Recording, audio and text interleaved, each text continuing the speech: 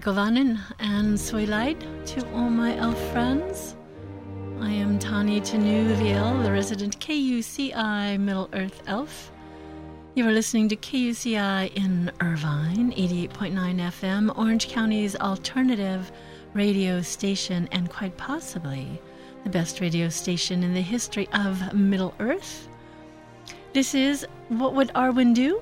On Tuesdays, 4 to 5 p.m. Pacific Time, and streaming live on KUCI.org and through iTunes. KUCI is always broadcasting 24 hours a day, 7 days a week, across Arda and through all the universe. Through our website and through iTunes. You can contact me, the resident KUCI Middle-earth elf, at askanelf@yahoo.com. I would love to hear from you, and I hear so seldom, so please send me a little email. You can ask a question, maybe I'll answer it on the air. You can maybe offer a suggestion. This is generally a bit of a politics-free zone. We like to keep things positive and helpful and harmonious here, but we venture into different territory. Elves are concerned about the things of this planet. You can find podcasts and information about this show and all the public affairs programs on our website at kuci.org or our public affairs website at kucitalk.org. And in case you are tuning into the podcast, you will find certain parts of the show may be missing. So we do have to edit out any copyrighted material that's played, whether it be on a bit of music or something from the internet or from a CD. So I will give information about where you can listen to those, either get the CD or find the website or something. But you may notice that certain things will be edited out. We do that for podcast reasons. And if you are tuning in for the very first time, you may be wondering what this show is all about. And I'm not going to go into my long introduction today, as I usually like to do. But I am going to say that this show is about celebrating life from the perspective of Middle-earth. And I've been living my first started out as a grand experiment, now it's been a grand adventure of life as an elf now for over 10 years. 10 years as of last March when I went to see Fellowship of the Ring. And it has changed my life on many levels. In fact, my adventure with Middle-earth is responsible for me coming here to KUCI and having a radio show and meeting some of the most amazing people that have enriched and blessed my life in so many ways. And in case you or just happen to discover KUCI, I hope you will check out our programming. We do not play any mainstream music here. We play music that you won't hear on the regular airwaves because we believe there's lots of great music out there that a lot of people aren't even aware of. Great new bands and groups are emerging all the time. And we like to share that music with you. And also our public affairs programming is not what you're going to hear on your regular PBS type of show. And so please check us out at kuci.org. And you can certainly make a donation. We are all volunteers here, and so we welcome donations of any type. You can do that through our website and find information about upcoming shows and bands that we'll be playing. We have bands that play live and ticket giveaways, and it's all right there on the magical web. So this is What Would Arwen Do? And this is where I ask, well, what would an elf do as things come up in life? And sometimes I have guests on, guest interviews. In fact, next week I'm very excited to just give let you know a little tempter. I'm going to be having on a local author. She lives in Laguna Beach, an amazing woman called Jennifer Horseman, who wrote a book called Please Don't Eat the Animals. I discovered this book over at the Center for Living Peace, which is right across the street here from UCI. We do broadcast from the University of California at Irvine. And I want to say a very special greeting today to everyone who's coming on campus for former President Bill Clinton is here giving an address to students and a special event. So if you're trying to get on campus or you're in the surrounding area and you're running into some traffic, it may be due to that. So please have patience and with each other as you're on the roads driving and trying to get around. But Jennifer is going to be on the show next week. We're going to be talking about her book, Please Don't Eat the Animals, All the Reasons You Need to Be a Vegetarian, and talking about some alternatives for having a cruelty-free holiday, and yet a joyful and delicious one, and ways that we can live in more harmony with our fellow creatures.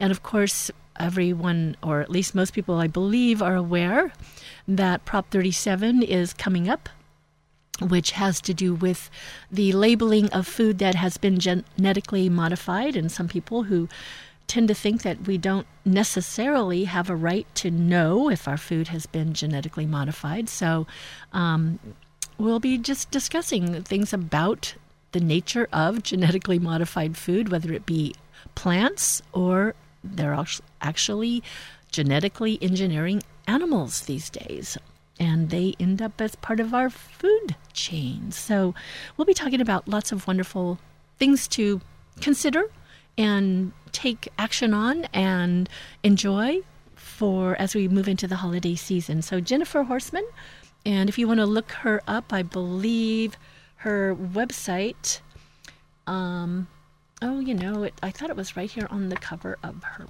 book, and it's not. But you can Google her. It's Jennifer Horseman, Horsman, and the book is Please Don't Eat the Animals. And I think you can get her website through that. It's published by Quill Driver Books. So anyway, she'll be on next week here with the Elf. And today is the 23rd, so that will be the day before... No. Will that be the day before Halloween? It will be the day before Halloween. So, yes, October 30th. So welcome again. I want to say a very special shout out and hello to any of my friends who may be listening online or through the radio. Special hello to Jaime in case he's listening, and to all my friends on theonering.com who may be listening from all over the planet, up in Washington, in the Midwest, on the East Coast, maybe even over in Poland, but I love that the internet keeps us connected. So today I was going to do a show a little different, but as I'm more an elf. I like things organic and in the moment. And as I was going through the checkout today at the market, I saw the cover of Newsweek, and it said, "Heaven is Real, a Doctor's Experience of the Afterlife." And I thought, interesting. Another scientist who is saying that there's some evidence of something after death. And the last time I really was aware that this had come greatly into the mainstream of our awareness was with a video that someone referred me to of Jill Bolte Taylor, who is a neuroanatomist and brain scientist, who had a stroke in her left brain. And she shares a wonderful little testimony about that on TED TV, which we are going to be hearing right here on the show today in just a little while. And she has a book called My Stroke of Insight.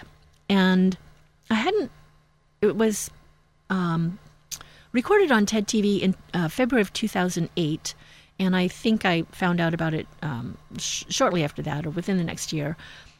But I hadn't looked at it in a while. And when I went back to view it again today, just to refresh my memory, I was amazed how I remembered that every time I've seen this video, it literally moves me to tears. And it's just such a beautiful, beautiful story. And it's about 18 minutes long. And in just a little while, I will be sharing that with you. And that will be edited out of the podcast. But you can find it yourself by Googling Jill Bolte Taylor. You can download or watch it through TED TV, TED.com, Ideas Worth Sharing, or it's also up on Facebook as, I believe the title is My Stroke of Insight.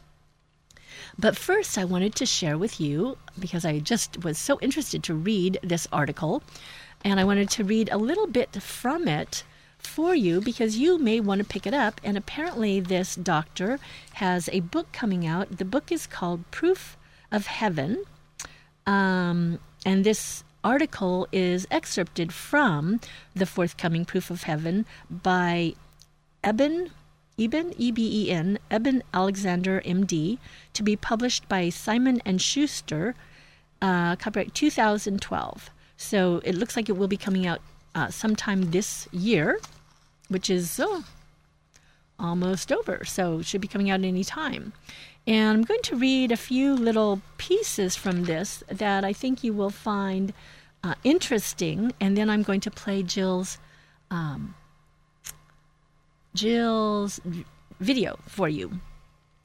And just to give you something to kind of think about, we elves know that there's something beyond just this physical experience. And I know a lot of people, as Christians, that believe or hope that there's something beyond this existence. And with regards to the theme of hope, that's quite a prevalent theme within the works of J.R.R. Tolkien. And we see, in fact, somebody counted, there's a couple of hundred times that the word hope is used in The Lord of the Rings. And it's one of the things I love about the works of J.R.R. Tolkien, that it not only does he give us such a beautiful picture of our archetypal journeys, the journeys of all of us within our own adventure, within the larger context of the larger adventure that we're all in together. And so I love it when something like this comes along and kind of jars us a little bit, because having worked with scientists and theologians before for quite a few years, especially scientists, they tend to be kind of give me the facts, let me see the science behind it, in a very kind of materialistic, not as, that the universe is material, it's, concrete. We want to see that. We want to see the science. And but science can't explain everything. So I'm going to read a little bit of excerpts from Dr. Eben Alexander's article here in Newsweek. And this is on the newsstands now. So you can actually go out and get this issue today. That's why I wanted to cover this today, so it would still be available for you. And it says, the article is called My Proof of Heaven. When a neurosurgeon found himself in a coma, he experienced things he never thought possible, a journey to the afterlife. So again, these are excerpts from this article. This is copyrighted material by Newsweek, so it will be edited out of the podcast, but you can find it at your local newsstand. And I'm Tani Tenuviel. This is KUCI in Irvine. So the article starts out with saying, as a neurosurgeon, I did not believe in the phenomenon of near-death experiences. I grew up in a scientific world, the son of a neurosurgeon. I followed my father's path and became an academic neurosurgeon, teaching at Harvard Medical School and other universities. I understand what happens to the brain when people are near death, and I had always believed there were good scientific explanations for the heavenly, out-of-body journeys described by those who narrowly escaped death. The brain is an astonishingly sophisticated but extremely delicate mechanism. Reduce the amount of oxygen it receives by the smallest amount and it will react. It was no big surprise that people who had undergone severe trauma would return from their experiences with strange stories, but that didn't mean they had journeyed anywhere real. And so he goes on to say, he says, although I considered myself a faithful Christian, I was so more in name than in actual belief. I didn't begrudge those who wanted to believe that Jesus was more than simply a good man who had suffered at the hands of the world. I sympathized deeply with those who wanted to believe that there was a God somewhere out there who loved us unconditionally. In fact, I envied such people the security that those beliefs no doubt provided. But as a scientist, I simply knew better than to believe them myself. He says, in the fall of 2008, however, after 7 days in a coma, during which the human part of my brain, the neocortex, was inactivated, I experienced something so profound that it gave me a scientific reason to believe in consciousness after death. I know how pronouncements like mine sound to skeptics, so I will tell my story with the logic and language of the scientist I am. Very early one morning, 4 years ago, I awoke with an extremely intense headache. Within hours, my entire cortex, the part of the brain that controls thought and emotion, and that in essence makes us human, had shut down. And he tells a little bit, and we go down a little further in the article. He says, there is no scientific explanation for the fact. So it goes on to say that he was in a coma. He was in a coma for 7 days, and the doctors were considering kind of like, shutting down the treatment, just, pulling the plug. He says there is no scientific explanation for the fact that while my body lay in coma, my mind, my conscious inner self, was alive and well. While the neurons of my cortex were stunned to complete inactivity by the bacteria that had attacked them, my brain-free consciousness journeyed to another, larger dimension of the universe, a dimension I'd never dreamed existed and which the old pre-coma me would have been more than happy to explain was a simple impossibility. But that dimension, in rough outline, the same one described by countless subjects of near-death experiences and other mystical states, is there. It exists. And what I saw and learned there has placed me quite literally in a new world. A world where we are much more than our brains and bodies, and where death is not the end of consciousness, but rather a chapter in a vast and incalculably positive journey.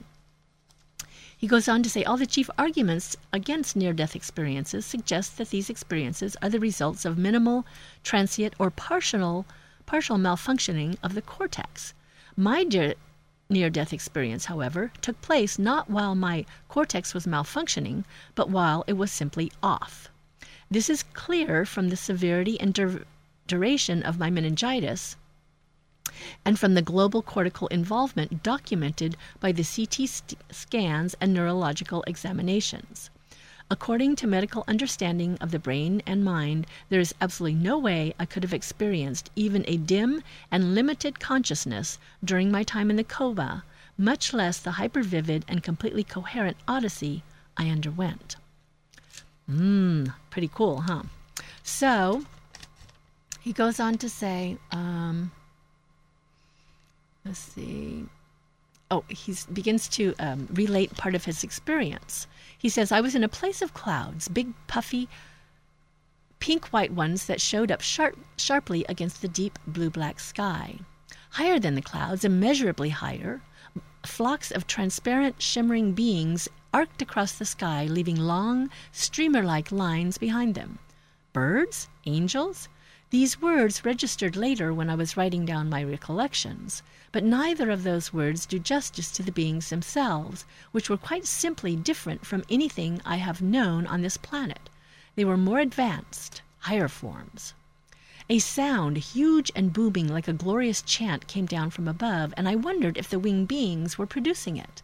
Again, thinking about it later, it occurred to me that the joy of these creatures, as they soared along, was such that they had to make this noise, that if the joy didn't come out of them this way, then they would simply not otherwise be able to contain it. The sound was palpable and almost material, like a rain you can feel on your skin, but doesn't get you wet. Seeing and hearing were not separate in this place where I now was. I could hear the visual beauty of the silvery bodies of those scintillating beings above, and I could see the surging, joyful perfection of what they sang. It seemed that you could not look at or listen to anything in this world without becoming a part of it, without joining with it in some mysterious way. Again, from my present perspective, I would suggest that you couldn't look at anything in that world at all, for the word at itself implies a separation that did not exist there. Everything was distinct, yet everything was also part of everything else, like the rich and intermingled designs on a Persian carpet or a butterfly's wing. And I'll read a little bit more about that a little bit later. I want to play Jill Bolte Taylor's video so you can see some of the similarities here and also the correlation, because this is, of course, the What Would Arwen Do? And we very often visit the world of Middle Earth here. So I wanted to read to you from the creation story that J.R.R. Tolkien wrote for his mythology of Middle Earth. And it's always, to me, been one of my most favorite creation stories, one of the most beautiful pieces of literature I've ever found. And he talks about how the world was made through music that Iluvatar, who is God in J.R.R. Tolkien's mythology, and the Ainur, which were the angelic type of beings, created this music, and out of that the world was created. And I'll just read this one part here where it says, Then Iluvatar said to them, Of the theme that I have declared to you, I will now that ye make in harmony together a great music. And since I have kindled you with the flame imperishable, ye shall show forth your powers in adorning this theme, each with his own thoughts and devices, if he will. But I will sit and hearken, and be glad that through you great beauty has been wakened into song. Then the voices of the Ainur, like unto harps and lutes and pipes and trumpets and viols and organs, and like unto countless choirs singing with words, began to fashion the theme of Iluvatar to a great music. And a sound arose of endless interchanging melodies, woven in harmony that passed beyond hearing into the depths and into the heights. And the places of the dwelling of Iluvatar were filled to overflowing, and the music and the echo of the music went out into the void, and it was not void. So if you'd like to read the whole of that beautiful creation story by J.R.R. Tolkien, it's in the beginning of the Silmarillion, which was put together and edited by his son Christopher Tolkien, that gives us the backstory of all of the wonderful things that we love and enjoy in the books of The Hobbit and The Lord of the Rings. So now I'm going to switch a little bit. I'm going to play a little song for you from the Waylon Jennings, Glory Bound, and then we're going to hear from Jill Bolte Taylor on her stroke of insight and her perspective. I have a couple of other books here today. I don't know if we'll be able to get to them that you might, if you're interested in. I mean, there are lots of books out there on afterlife or on near-death experiences. Another one that I particularly love is it's called 90 Minutes in Heaven by Don Piper, and A True Story of Life and Death. He's actually a pastor and an ordained minister. And so, yeah, his 90 minutes in heaven, and then he got sent back. So this is KUCI in Irvine. I am Tani Tenuviel, the resident KUCI Middle Earth Elf. We're talking today about not so much about life and death, but about the expansion of our consciousness and whether or not this physical identity we have and this physical wonderful life experience that we all have and share is all there is, or whether there's something more to us than just that. So take a few moments, if you will, and enjoy a little song from the Waylon Jennings. And I'll be right back. This is KUCI in Irvine.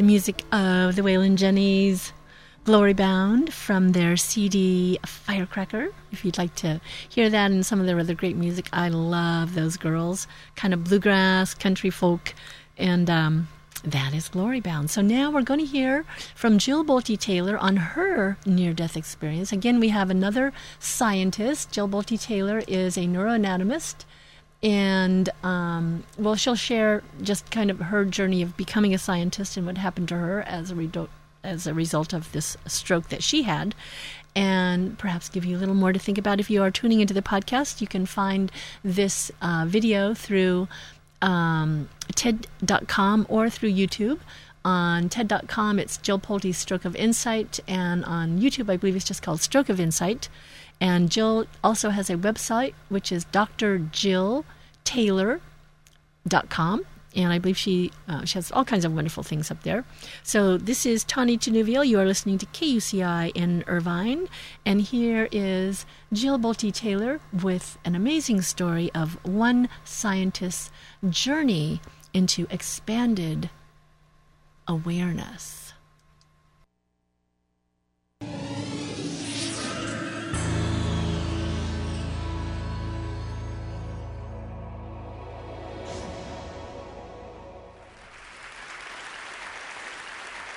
I grew up to study the brain because I have a brother who has been diagnosed with a brain disorder, schizophrenia. And as a sister and later as a scientist, I wanted to understand why is it that I can take my dreams, I can connect them to my reality, and I can make my dreams come true. What is it about my brother's brain and his schizophrenia that he cannot connect his dreams to a common and shared reality, so they instead become delusion? So I dedicated my career to research into the severe mental illnesses, and I moved from my home state of Indiana to Boston, where I was working in the lab of Dr. Francine Benes in the Harvard Department of Psychiatry. And in the lab, we were asking the question, what are the biological differences between the brains of individuals who would be diagnosed as normal control as compared with the brains of individuals diagnosed with schizophrenia, schizoaffective, or bipolar disorder? So we were essentially mapping the microcircuitry of the brain, which cells are communicating with which cells, with which chemicals, and then in what quantities of those chemicals. So there was a lot of meaning in my life because I was performing this type of research during the day. But then in the evenings and on the weekends, I traveled as an advocate for NAMI, the National Alliance on Mental Illness. But on the morning of December 10, 1996, I woke up to discover that I had a brain disorder of my own. A blood vessel exploded in the left half of my brain. And in the course of 4 hours, I watched my brain completely deteriorate in its ability to process all information. On the morning of the hemorrhage, I could not walk, talk, read, write, or recall any of my life. I essentially became an infant in a woman's body. I believe that the more time we spend choosing to run the deep inner peace circuitry of our right hemispheres, the more peace we will project into the world, and the more peaceful our planet will be. And I thought that was an idea worth spreading. Thank you. And that is, in fact, Jill Bolte Taylor, and that can be found on both YouTube and TED.com. Jill Bolte Taylor, a neuroanatomist who had a stroke in her left brain, and she does have a book as well called My Stroke of Insight. In case you want to look that up, it's available through Amazon or maybe even at your local. I think it's actually probably available at the library. And so it's amazing how in the times that we live that even scientists are beginning to have these interesting experiences where before people would say, oh, that's just a mystical person, or even Don Piper, who wrote 90 Minutes in Heaven, is an ordained minister. And some people would say, I guess that could happen. But he was declared dead at the scene of the accident. He was dead for 90 minutes. Now, of course, in his case, it wasn't like Jill Bolte Taylor and this article that's currently in the Newsweek with Dr. Eben Alexander, who are both scientists, and while they were having their strokes, actually, Dr. Alexander didn't have a stroke. He contracted a bacterial infection. E. coli was literally eating his brain and shut down the left cortex of his brain. And so there was no activity going on. With Jill Bolte Taylor, she had a stroke in her left brain, so her left brain shut down. But two scientists who were rushed immediately to treatment and were carefully monitored. All that was going on in their brains was being carefully monitored while these events were going on. So, are we just our human physical bodies? I wonder. And isn't there more to us than just what meets the eye? And even our conditioning and our thoughts and our patterns and all of that. So I want to read a little bit more. There's some wonderful books out there. Also, Deepak Chopra, who's one of my favorite teachers and authors, has a book called Life After Death. This book, 90 Minutes in Heaven, by Don Piper, be of special interest to my Christian friends. And looks like this book by Dr. Eben Alexander will be coming out. This article just came out this week. This is on the newsstands right now, Newsweek, and the October 15th issue. So you can currently get this, and then his book should be out shortly. I'll be looking for it. And I want to read just another thing. So this article is excerpted and talking about, the title of the article is Heaven is Real. And again, if you're listening to the podcast, the copyrighted material of Jill Bolte Taylor will be edited out of the podcast, but you can find that through TED TV, TED.com, or YouTube. Just Google Jill Bolte, Bolte Taylor. Look for My Stroke of Insight. And so Dr. Alexander kind of ends with, I want to read a little thing here. He says about, I've spent decades as a neurosurgeon at some of the most prestigious medical institutions in our country. I know that many of my peers hold, as I myself did, to the theory that the brain, and in particular the cortex, generates consciousness, and that we live in a universe devoid of any kind of emotion, much less the conditional love that I now know God and the universe have toward us. But that belief, that theory now lies broken at our feet.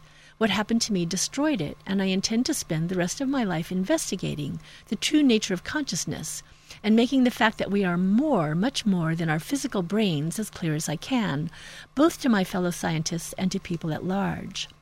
He goes on to say, today many believe that the living spiritual truths of religion have lost their power, and that science, not faith, is the road to truth.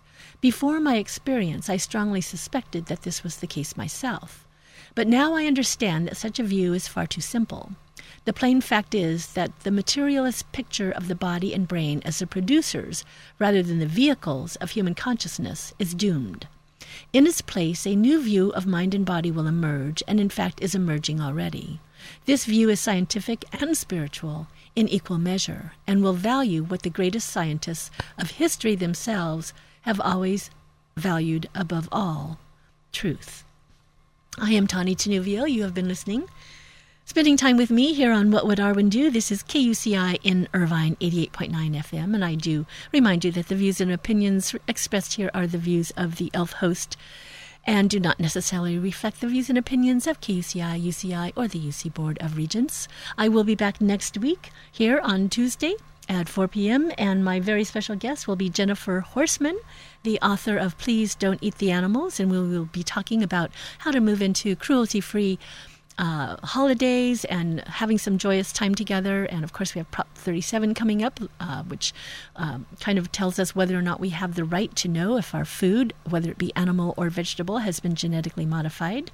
And just having some interesting conversations concerning our animal friends, as we elves are all concerned about the harmony on our planet, both of ourselves with each other, but also with our harmony with the earth, its creatures and plants and we're all in this together. I am Tani Tanuviel. If you would like to email me, I would love to hear from you. Please send me a message at askanelf, ASKANELF, @yahoo.com. And please check out our programming at KUCI. We have amazing, amazing music here. Everything from jazz to Zydeco, from classical to indie and electronic. And coming up at 6 o'clock, one of my most favorite shows ever, Heather will be here with Rachel Ray's Cooking Accident. Sure to be a stimulating 2 hours for you. And next Wednesday, I believe TNN will be back with Funk Your Face, amazing soul music on Tuesdays as well. And our public affairs programming, you can find out more about that at kucitalk.org or kuci.org. So until next week, I will say, Alin salalumen namen tielvo, a star shines on the hour of our meeting, and Namarie. And I will leave you with a little song from the, well, let's hear some Hobbit music, since the Hobbit movies are coming up in mid-December, and you can bet that the Hobbit, The Hobbit, and I do miss The Hobbit, Milo Loamstown, but we will be seeing that midnight showing, hopefully, of the Hobbit movies. So until then, this is KUCI in Irvine. Please stay tuned for the Blue and Gold Report coming up in just a few moments. KUCI in Irvine, the best radio station in the history of the universe.